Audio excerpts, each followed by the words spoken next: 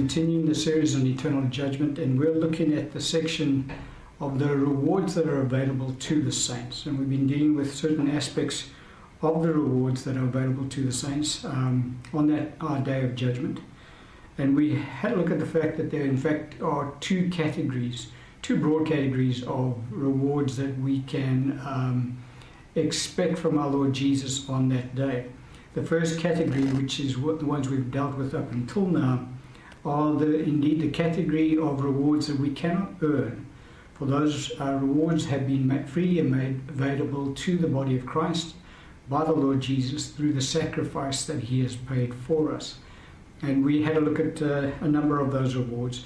And we saw that within that category, because we looked at the scriptures, those rewards are listed for us in the book of Revelations, chapters 2 and 3, when our Lord writes to the 7 churches in Asia, and obviously He writes to His church today. And He lists those particular rewards for us. And for each one of those rewards, He says, to him who overcomes, I will then provide, and then He specifies 1 or 2 rewards that He's laid up in store for His saints. And we had a look at who is the overcomer. We saw that everybody who's a believer in Christ Jesus is in fact an overcomer and thus qualifies for those particular rewards.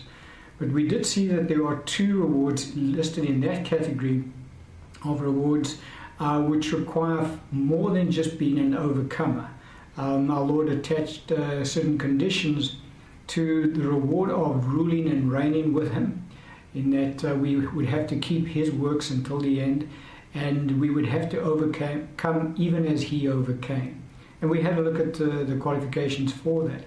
And we also looked at a type and a shadow of what will transpire still in the future. Actually, hasn't yet transpired, but it still proves to be a type and a shadow of our eternal rewards. And we looked at in Ezekiel, when our Lord speaks about the Levites who will serve Him in the temple in the last days, that temple still to be built.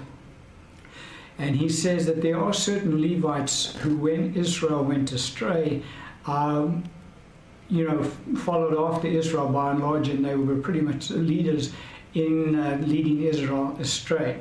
And our Lord says that when that temple is rebuilt, those Levites will not be allowed to serve Him in the Holy of Holies or in the holy place. They will not be able to stand before Him and minister to Him as priests.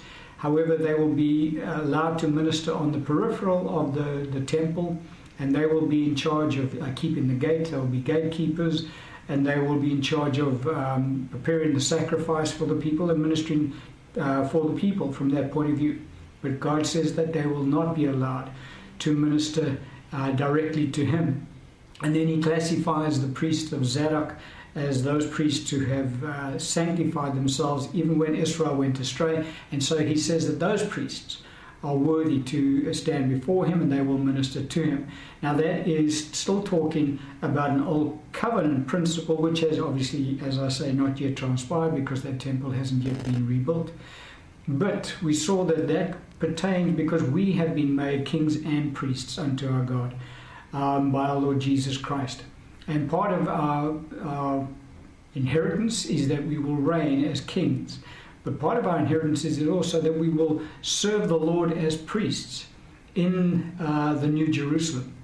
And we saw that the saints in this life who choose not to forego a life of practicing sin remain saints. They are still born again. They haven't yet committed the sin unto death, and so they haven't lost their salvation. We had a look at that right at the outset of this series of teachings. You can go back and look at that. But nevertheless, the saints who remain saints because they haven't denied the Lord, but choose to live a lifestyle. I'm not talking about practicing, doing 1 or 2 sins here and there. We're talking about a lifestyle of practice sin. They continually practice various sins in their lives. These saints would have foregone their inheritance of being able to minister as priests before God. They will not be allowed to fulfill that role, and they will be given peripheral tasks, really, in the New Jerusalem. What those tasks will be, we can only speculate. But go back to the Levites. There was a grouping of Levite priests that God said, you guys are worthy, you will minister to me. The rest of the Levite priests, he said, you guys are not worthy, you will now minister to the people, by and large. That's the job that they were given in the temple.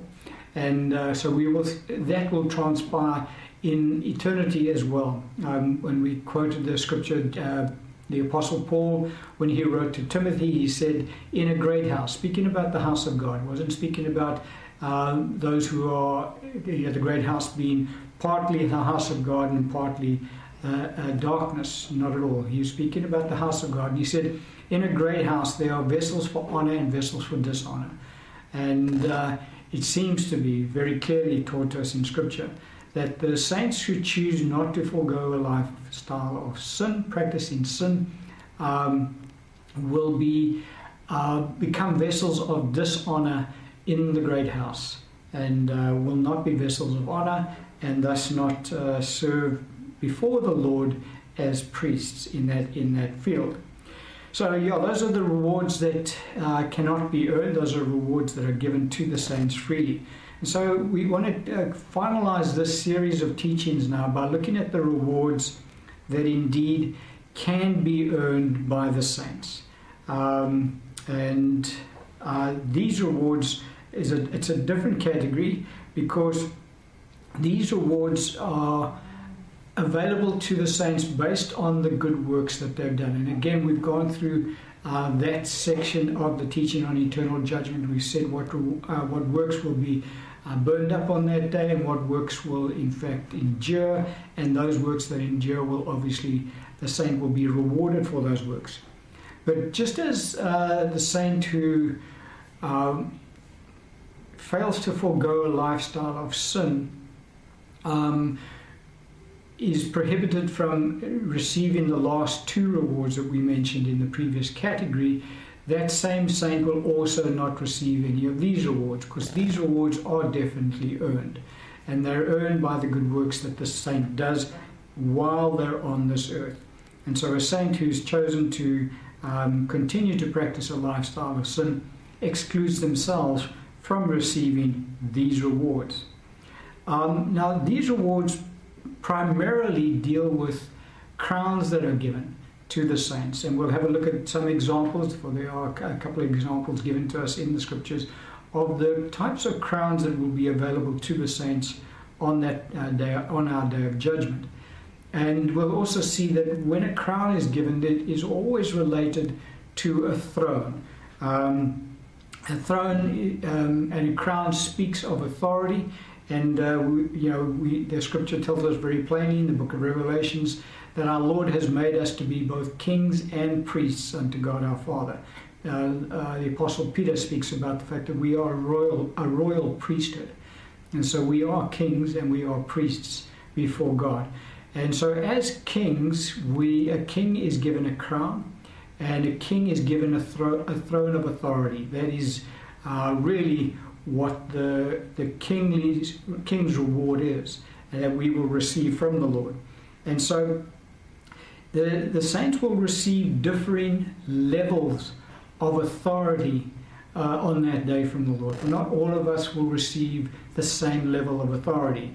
Unlike the first category of rewards we looked at, where each saint receives exactly the same reward as every other saint, we all get our own new names given to us by God, we all get to partake of the hidden manna, we all get to partake of the fruit of the tree of life. And so all of those saints are universal for every single, all of those rewards are universal for every saint.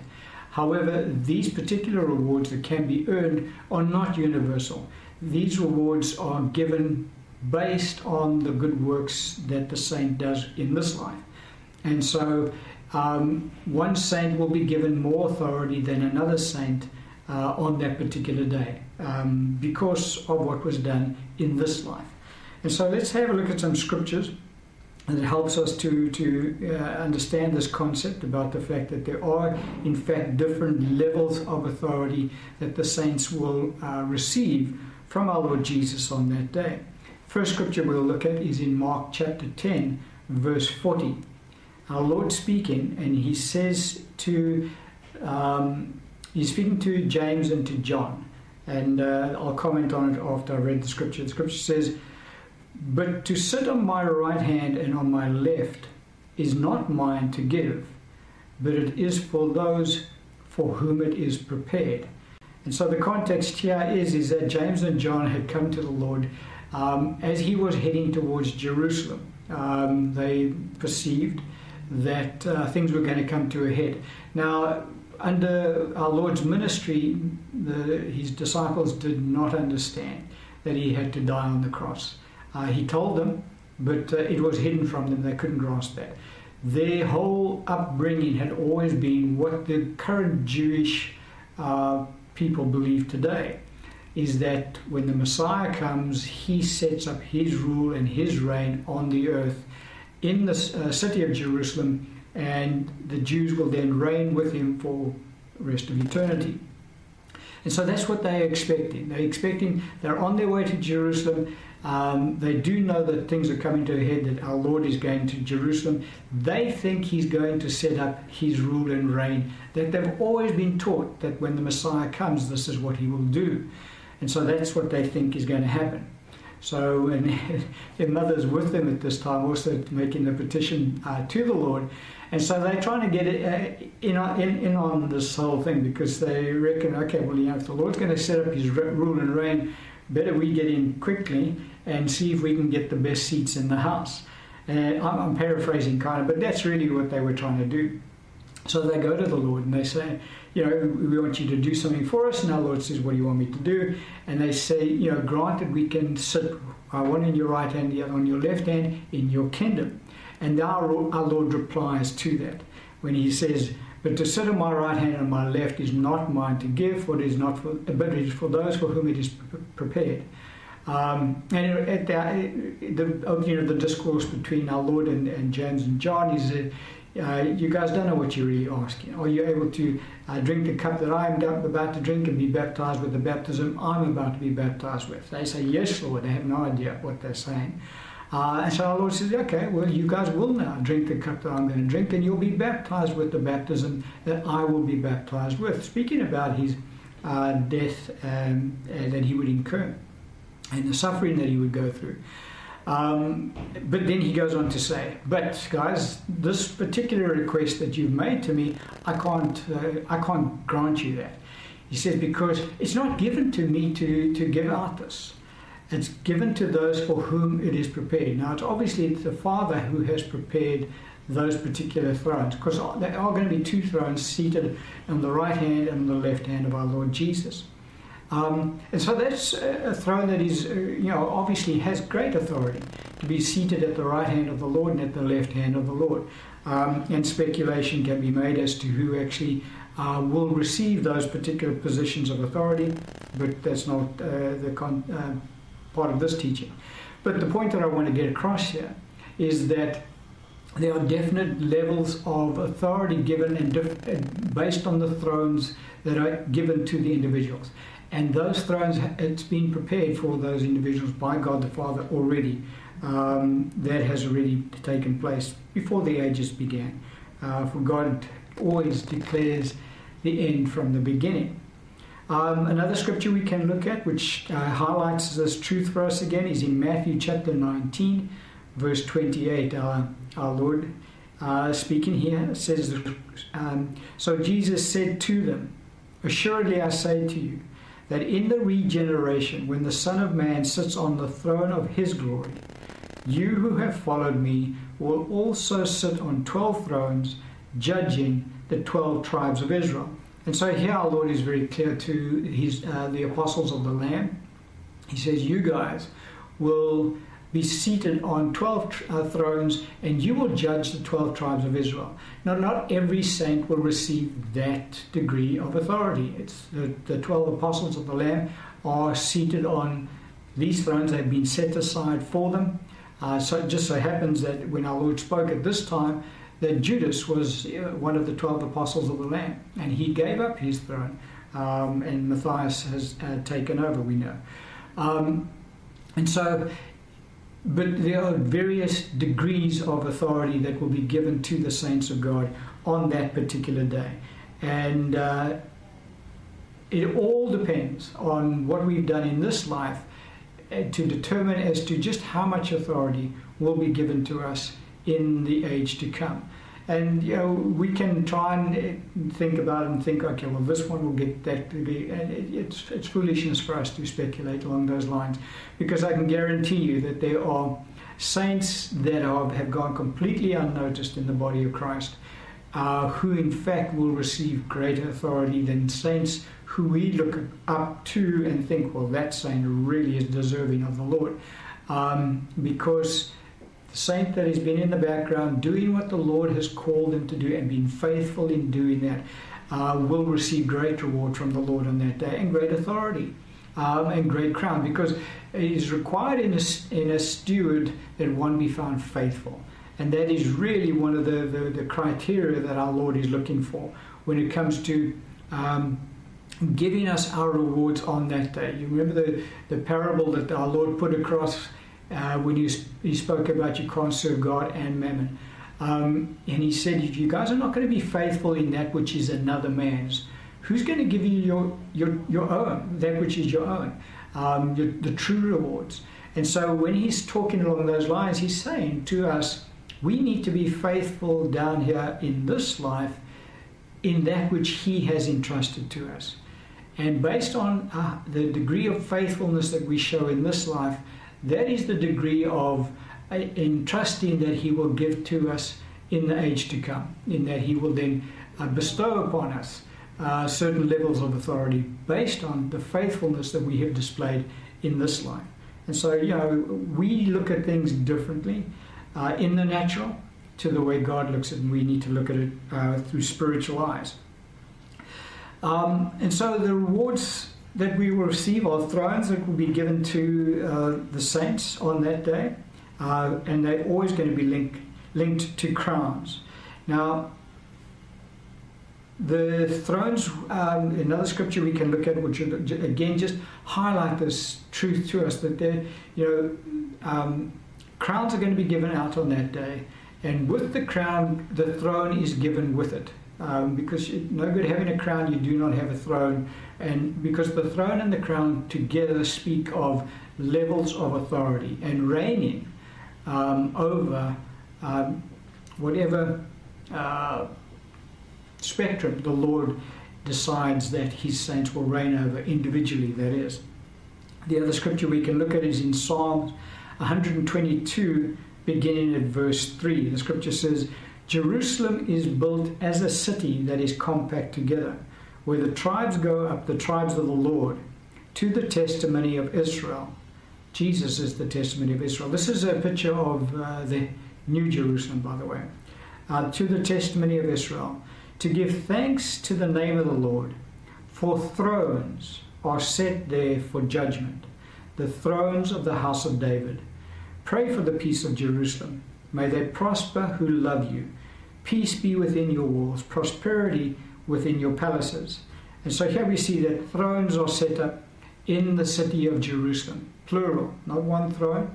Our Lord Jesus is going to be on his throne, and God the Father will be on his throne, and then there will be other thrones set up in the city of Jerusalem, the thrones of the house of David, the scripture talks about. And those thrones will be the saints. They will be given different levels of authority, and different crowns and different thrones, and they will rule and reign over the kingdom of God, as God has ordained that they should. And there's also the palaces it's mentioned in the New Jerusalem, and we'll have a look at that a little bit. I just want to bring that to your attention. But when there are thrones, then there are crowns given. And so the scripture does mention certain crowns that are given to his saints on that day. Now, it doesn't mention every crown, but there are certain crowns mentioned, and we'll have a look at those crowns now. The first one we can look at is in 2 Timothy chapter 4, verse 8. The scripture says, finally, this is Paul speaking about his life.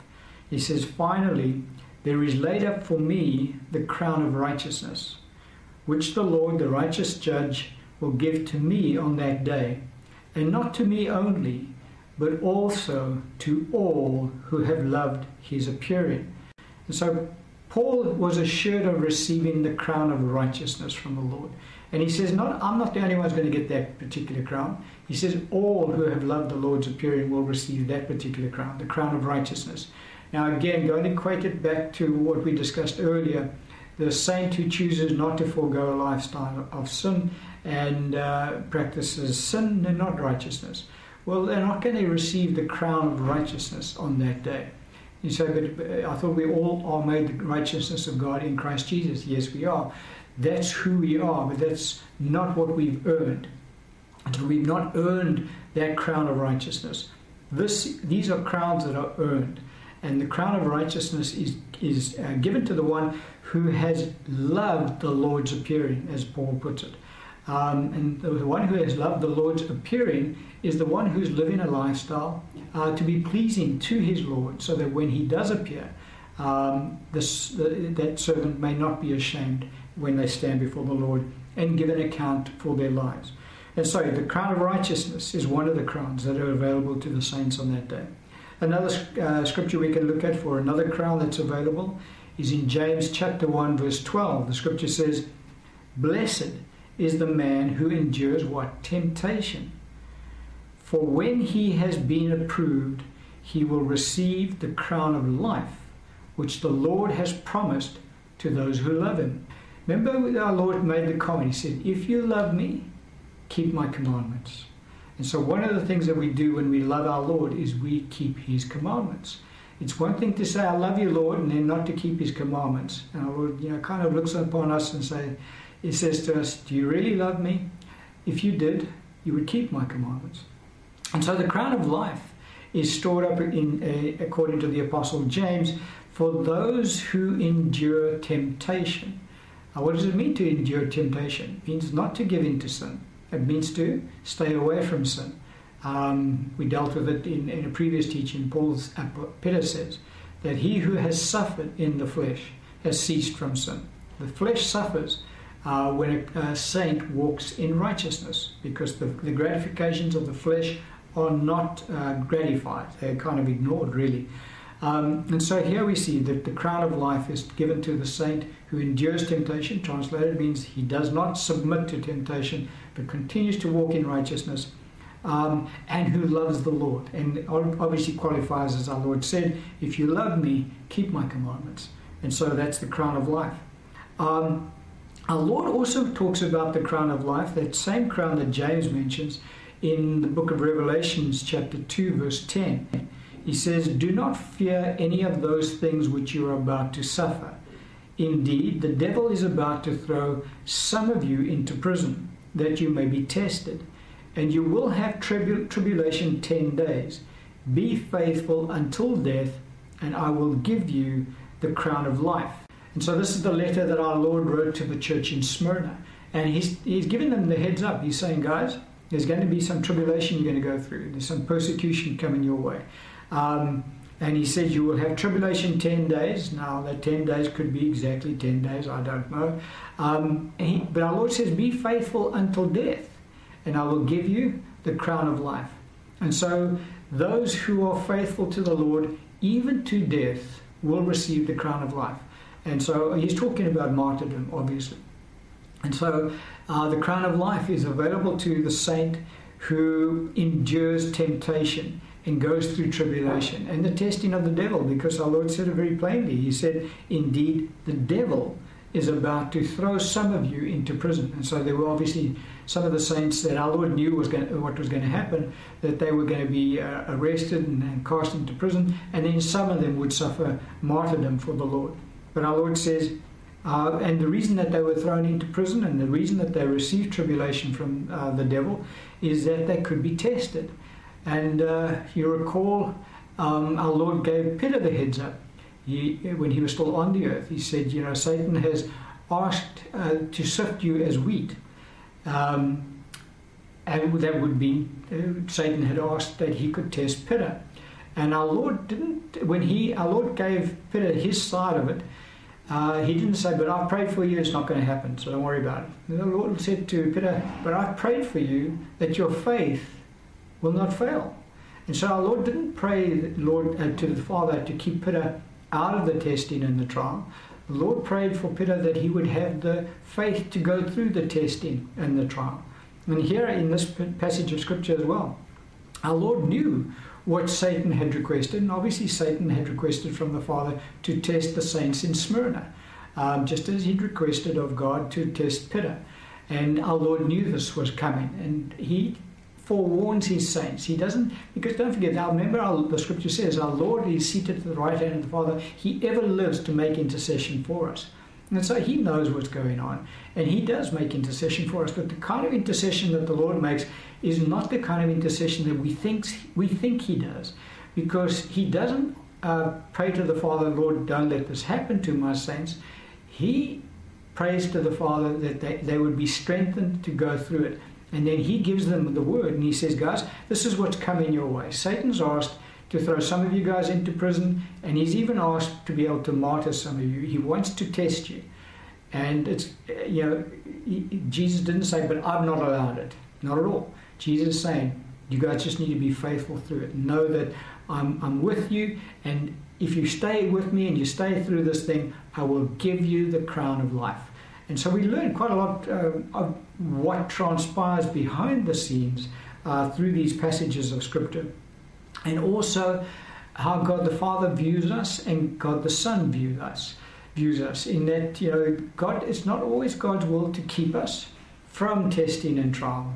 Quite often, God allows us to go through tests and trials, and so that we can indeed glorify Him, because we come through the test and we come through the trial, glorifying our Lord Jesus. And so there's the crown of life mentioned once again, to those who are faithful even unto death. Another crown that's mentioned to us in Scripture, the Apostle Peter mentions it in 1 Peter chapter 5, beginning at verse 1. He's writing to the elders of the church, and so this particular crown is for the shepherds of our Lord's flock. And he says, the elders who are among you I exhort, I who am a fellow elder and a witness of the sufferings of Christ, and also a partaker of the glory that will be revealed. Verse 2, shepherd the flock of God which is among you, serving as overseers, not by compulsion, but willingly, not for dishonest gain, but eagerly, nor as being lords over those entrusted to you, but being examples to the flock.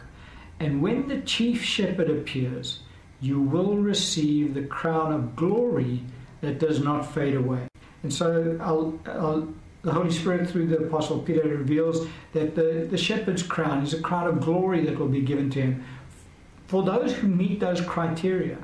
So, there's quite a lot of criteria that he puts across there, that they're not to serve by compulsion but willingly. So it's not a case of, I've got to go do this now because, that's what the Lord called me to do. No, I'm a willing servant of the Lord, and so that is the attitude that the shepherd should have. Not for dishonest gain, so don't think of serving in the ministry so that you can make money out of the ministry. That's not the intent of the Lord at all. But I won't go through all of this, but there's definitely certain criteria that are given to the shepherd who will receive the crown of glory on that day. And the shepherds who meet the criteria will indeed receive the crown of glory from the Lord Jesus on that day. And so we see that crowns are very important in the kingdom of God. The book of Revelation, I think it's chapter 19, speaks of our Lord. He's crowned with many crowns.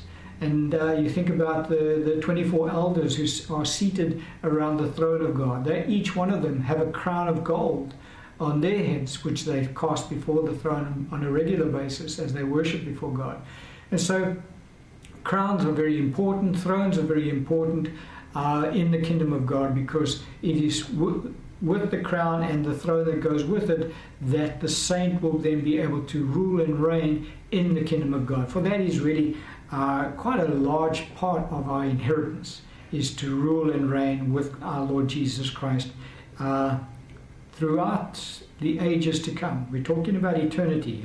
Don't forget this doctrine is called eternal judgment. And so it's very serious stuff. And quite often the church looks at this quite flippantly because we are, spiritual things are kind of blind to us in a way, and that we become so natural in our thinking. We look at this lifestyle and we don't really conceptualize what eternity is going to be like and what the impact of these rewards really are going to have on our eternal existence. Another scripture we can look at, and this is just Paul the Apostle giving us the heads up on his viewpoint and how he approaches that day, so that he can attain the crowns that are laid up in store for him. And right at the outset of the teaching, we dealt with the attitude that we should have with regards to our eternal inheritance. But let's revisit the scripture again. We did look at it earlier in this series of teachings. 1 Corinthians chapter 9, beginning at verse 24. The Apostle Paul writing, he says, "Do you not know that those who run in a race all run, but one receives the prize? Run in such a way that you may obtain it." Verse 25. "And everyone who competes for the prize is temperate in all things.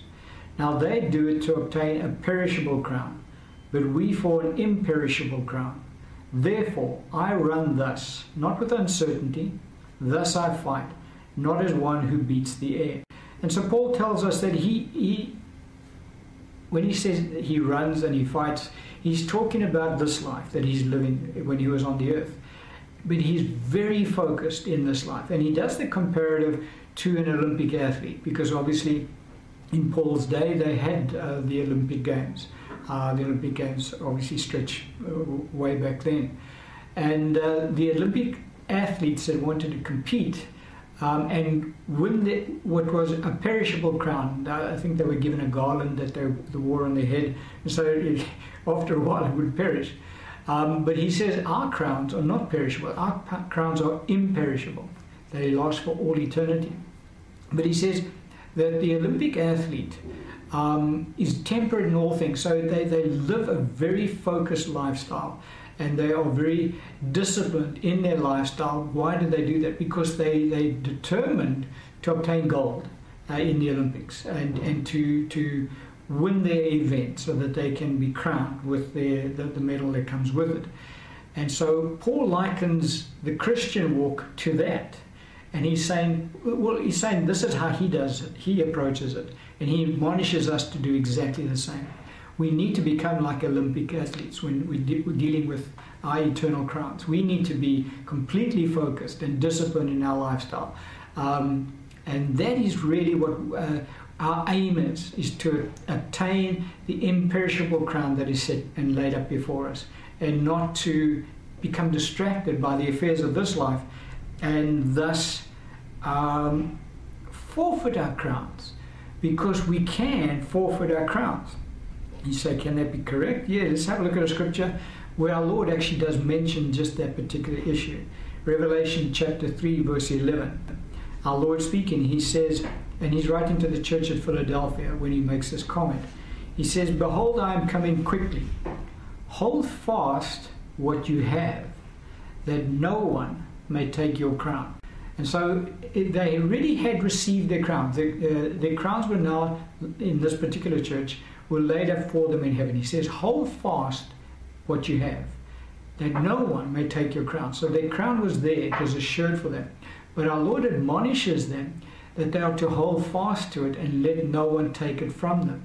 And so it is very possible for the saint to lose crowns that they have earned through their Christian walk, and then got off into some weird stuff and then lost their crowns.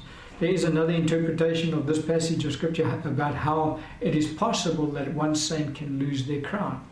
And it's quite a valid point. You could look at it this way as well. And that is that the Lord calls us to do certain tasks in the earth. And those tasks have certain crowns stored up in heaven for the one who accomplishes the task given to him by the Lord. And so the Lord's called me to do a task, and now He's stored up a crown for me for doing that task. I choose as a saint not to do that task. Lord, I'm too busy. Thank you very much. Ask somebody else to do it. And so what happens is the Lord does exactly that. He goes and asks somebody else to do it. So the task that I was meant to perform and thus receive the crown for, somebody else has now performed that task and now receives the crown that was originally laid up for me is now given to someone else. Someone else has now taken my crown. And so it's quite a valid point you can put across, because it does make a scriptural sense to say that. And so, we can lose our crowns. And so we need to be vigilant in this area and not be flippant about it, not take it lightly, because we're talking about eternity. These are not things to be taken lightly.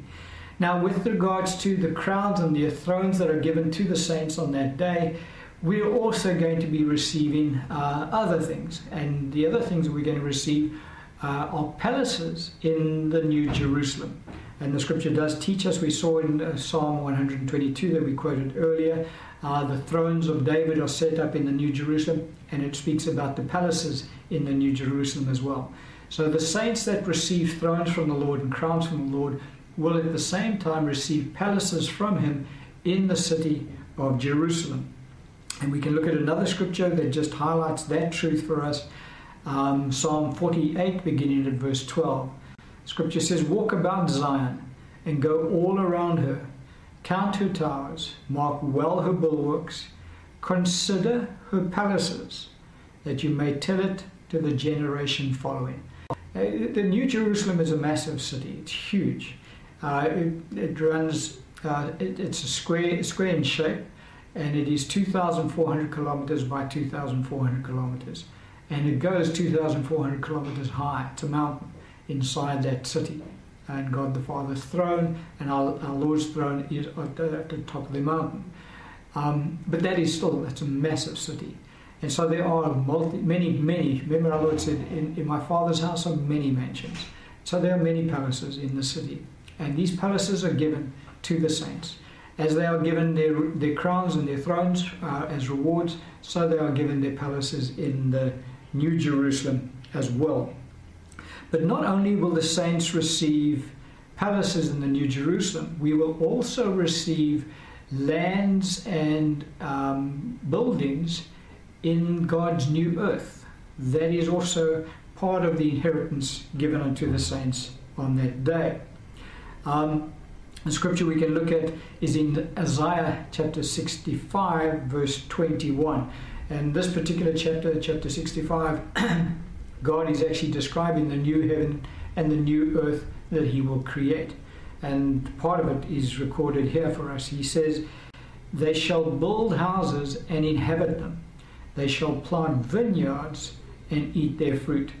And so we will be building houses not in the New Jerusalem, for the New Jerusalem is built by God. God the Father, He builds that city for us. And those palaces are built by Him for us. But we're talking about in the new earth that God is going to create. That new earth is, it's difficult to get relative sizes across, but this earth that we currently dwell in is minuscule in comparative to the size of the new earth that God the Father will be creating. Because again, just look at that city of the heavenly Jerusalem, which will be on that earth. It comes down from the Father out of heaven, and it is placed on that earth. And that the size of the city is 2,400 kilometers by 2,400 kilometers, and 2,400 kilometers high. So kind of gives you an idea as to just how massive that new earth is going to be. And so on the new earth that God the Father is going to create, the saints will be given lands, vineyards will be planted in those lands, and houses will be built in those lands as well. And so the saints will receive that as part of their rewards given to them by our Lord Jesus Christ. Another scripture that just kind of gives us, these are just glimpses that we get in scripture as to what it will be like. We can only imagine, because we'll only see the reality of it on that day when our Lord actually does give us that which is due to us, not due to us, but that which He has laid up in store for us for all eternity. And the other scripture I'd like us to just quickly look at is in 2 Kings chapter 5 verse 26. The background to this scripture here is that Elisha the prophet has healed Naaman the Syrian, and Gehazi is Elisha's servant in this passage of scripture. And what has happened is Naaman has come through, he's got leprosy, and he's come to Elisha, and Elisha has healed him. Nathan had to go wash in the river Jordan for 7 times, and then he came up clean. And so Naaman the Syrian has come with, he's the commander of the Syrian king's army, so he's a very wealthy man. He's brought a lot of wealth with him, riches and rewards for Elisha, because he's expecting to shower these rewards on Elisha for having received his healing through Elisha's ministry. Elisha refuses. He says, "No ways, you're not going to give me any rewards, because it's God who's healing you." And so he receives nothing from Naaman. But so Naaman goes away, healed, and with all his riches. But Gehazi gets a little bit greedy, and so he runs after Naaman. And he says, there's a couple of prophets that arrived in town, and my master said I must come and get can you give something for them? And he's lying, obviously he wants it all for himself. So Naaman's only too keen to give him, so Naaman gives him, I think it's a silver, and he gives him clothing. He kind of gives him a whole bunch of stuff. And so Gehazi goes and runs and hides it in his home. And then he comes back to Elisha, and Elisha now questions Gehazi on the issue, because what has happened is God has now revealed to Elisha what Gehazi did, and so now God wants Elisha to judge Gehazi, his servant, for his sinful practice, really. And so, verse 26 says, "Then he said to him," this is Elisha speaking to Gehazi, "Did not my heart go with you when the man turned back from his chariot to meet you?" Carrying on in the scripture, he says, "Is it time to receive money and to receive clothing, olive groves and vineyards, sheep and oxen, male and female servants?" And so Elisha gives us a little bit of insight as to what is in store for the saints on that day, because he says it's not time to get this now. This is not the time to receive this stuff. But he says, he's implying there is a time when this will be granted to the saints. And he lists it, and he says that the saints will receive money and clothing and olive groves and vineyards and sheep and oxen, male and female servants. And so there is a very practical side to our inheritance, our eternal rewards that we will receive from the Lord Jesus on that day. And part of the practical side of it is that we will receive vineyards and olive groves, sheep and cattle, and male and female servants. There is that wealth that will be bestowed upon the saints in that day. And so another scripture, we can now just go look forward at the New Jerusalem and have a look at what the scripture says along those lines, that just reinforces what Elijah has just kind of opened up to us, Elisha just opened up to us. It's in Revelation 21, beginning at verse 24. The scripture says, "And the nations of those who are saved shall walk in its light," talking about walking in the light of the New Jerusalem, because the New Jerusalem will be lit up by the glory of God. And that is the light that the nations of the earth that are saved will walk in. And the scripture says, "And the kings of the earth bring their what? Their glory and honor into it. Its gates shall not be shut at all by day, there shall be no night there. And they shall bring the glory and the honor of the nations into it." And so here we see the nations that are saved and who are dwelling on God's new earth will be bringing their glory and honor into the city of Jerusalem. Now the saints, the church of our Lord, will be dwelling within the city of the New Jerusalem. We will have palaces and thrones located in that city. But there are nations who will be living outside of the city, and they will be bringing in their glory and honor into the city. Now, who are those nations? I'm not going to go down that road today. That's another teaching entirely. But there are, in fact, nations of those who are saved who are not part of the church. They're not the body of Christ. Nevertheless, they are saved. They will be living in God's new earth. And they will be having vineyards and olive groves and cattle and sheep. And they will be bringing their glory and honor into the city of Jerusalem. And obviously the saints will have lands outside of the city, and their produce will be brought into the city as well. And so that is really what will transpire going into all eternity. You say, but I thought we would have glorified bodies and we wouldn't be taking of food and all that. We'll have glorified bodies without a doubt, but those bodies are able to change as the situation calls for it. You recall our Lord when he appeared to John in the book of Revelation. I mean, the Bible says that he was as if the sun shining forth in its strength. There was the glory that was being made manifest through him, and John falls down before him. He faints really. But then there's the other time when our Lord appears to the disciples and he makes breakfast for them while they're busy fishing. In his glorified body, and so he just appears to them as a normal man. And so our glorified bodies will be able to take on various forms depending on the occasion that is required at that time. So yes, we'll partake of vineyards and olive groves and all of the stuff that God has provided for us throughout all eternity. Now there is a type and a shadow of that given to us under the Old Covenant.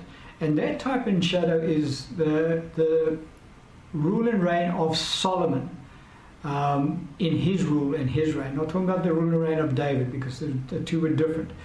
David was still conquering lands, whereas Solomon was reigning as the Prince of Peace, kind of. And because peace reigned in Solomon's rule when he was king in Israel, for a period of time anyway.